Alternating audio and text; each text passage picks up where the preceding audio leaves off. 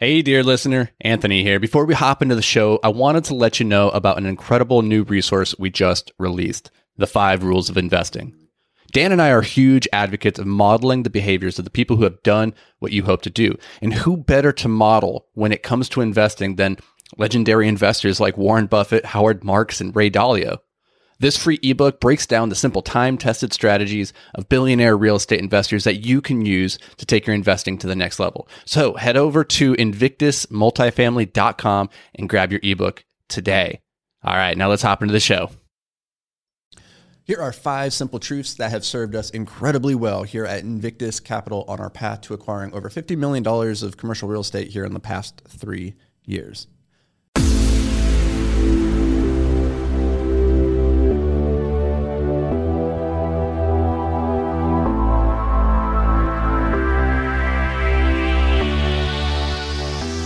So simple truth number 1, consistency beats intensity. I like to say that doing 100 push-ups every single day for the next 5 years is going to serve you way better than sitting down and just doing 10,000 push-ups right now. But in the beginning, when you first start doing a thing, it's really easy to be motivated. You know, this is why at the beginning of the year, when everybody has their New Year's resolutions, they set these big, audacious goals and like, I can do this. And for the first 2 weeks, they're getting after it. They have high intensity. They're crushing that gym. They're crushing that nutrition. And then it kind of falls off because they lacked consistency.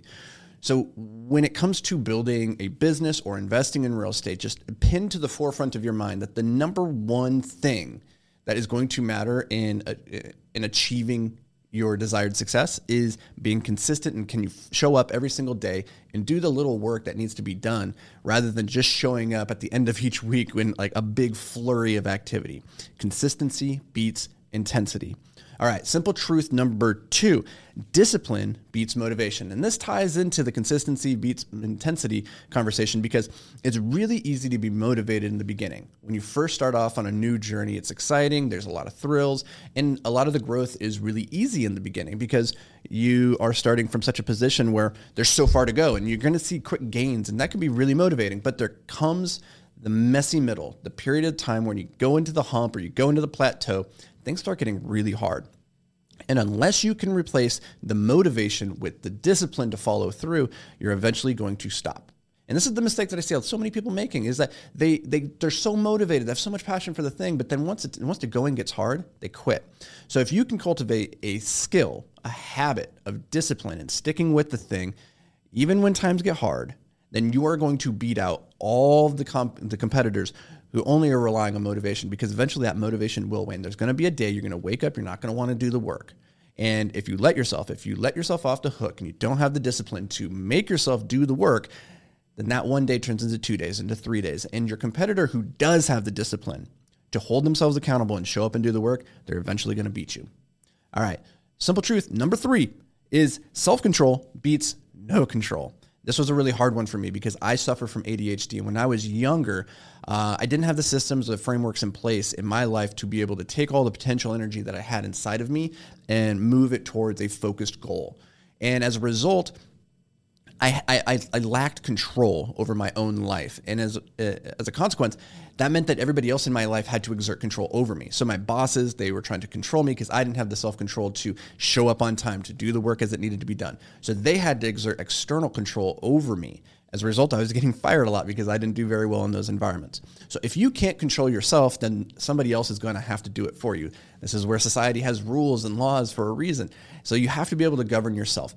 And this is a really difficult concept for entrepreneurs, that there's really nobody out there telling you that you have to show up and put in the hours and do the work. So if you don't do it, the work's not going to get done. You have nobody to blame for it but yourself.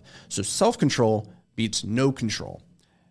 Simple truth number 4 is by end of day beats by end of week. If you want to get further ahead than your competitors, accelerate the timeline on which you get things done.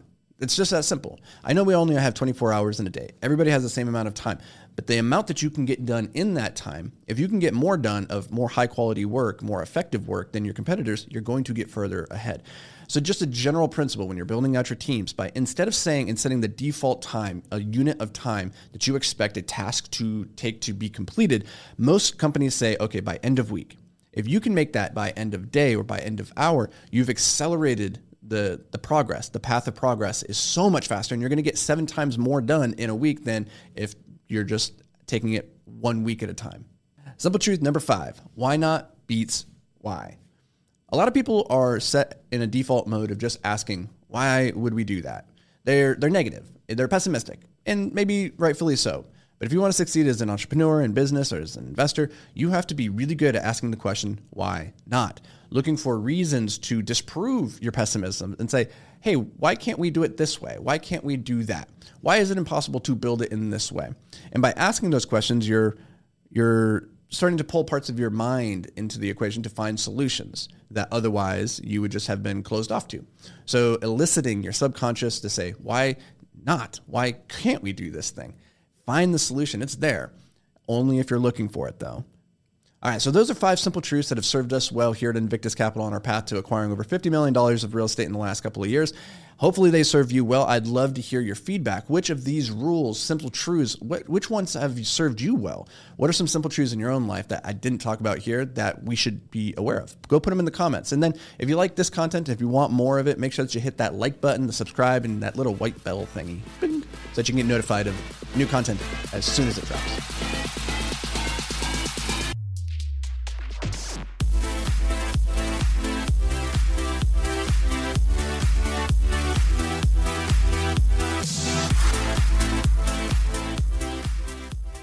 Hey, thanks for joining us for another episode of Multifamily Investing Made Simple. If you enjoyed the show, could you do us a massive favor? Head over to iTunes and leave a 5-star rating and review. Your feedback, it means the world to us as it helps us grow and spread the word about multifamily investing. And don't forget, sharing is caring. So fire this episode over to any friends or family who you think could benefit from learning all about multifamily investing. Thanks, guys. We appreciate every single one of you, and we'll see you on the next show.